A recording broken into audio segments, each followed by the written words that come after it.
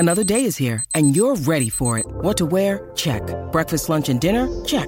Planning for what's next and how to save for it? That's where Bank of America can help. For your financial to-dos, Bank of America has experts ready to help get you closer to your goals. Get started at one of our local financial centers or 24/7 in our mobile banking app. Find a location near you at bankofamerica.com/talktous. What would you like the power to do? Mobile banking requires downloading the app and is only available for select devices. Message and data rates may apply. Bank of America N.A., member FDIC.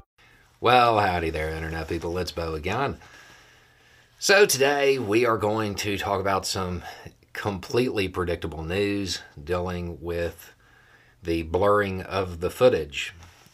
If you have missed it, the Speaker of the House, Johnson, he's trying to make good on his promise to release all of the footage. But he said that they would be blurring faces of some of the people in it, and that this was to protect them from retribution from first it was from the Department of Justice, and then later it changed to non-government actors. In a completely foreseeable chain of events, Newsweek now has a report out saying that conservatives are turning against Johnson because he is blurring the faces of the feds. I feel like somebody said that was going to happen. So the whole thing behind releasing the footage was to placate people who believe a conspiracy theory. That was the whole reason for it.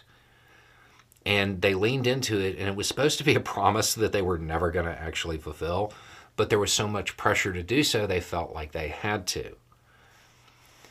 Now, because they're going to be blurring faces, it has fed into yet another conspiracy theory suggesting that they're trying to protect the identities of like undercover people who were actually responsible for what happened on the 6th. And that's what it's all about. Incidentally, that makes those Republicans who are on board with blurring the faces, that makes them part of the bad guys in this conspiracy theory now. At some point, the Republican Party is going to have to acknowledge what happened. To me, yes, on some level, this is humorous because, I mean, how could you not see this coming? At the same time, it's actually not funny because as time goes on, the longer these theories take hold, the further people fall down these echo chambers, the more they become isolated, the more likely they are to do something bad. The Republican Party is going to have to come out and say, yes, this is what happened. Yes, the people who were there who then ran for office as Republicans are in fact Republicans. They're not deep state operatives.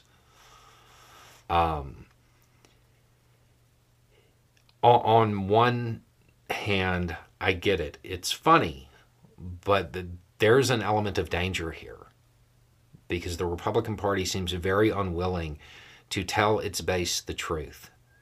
And the reason for that is because they have leaned into these conspiracy theories to keep their base motivated. And they don't want to lose that energy. But that energy may be converted to something truly negative if the record isn't set straight. At some point, the leadership of the Republican Party is going to have to admit what occurred. Anyway, it's just a thought. Y'all have a good day.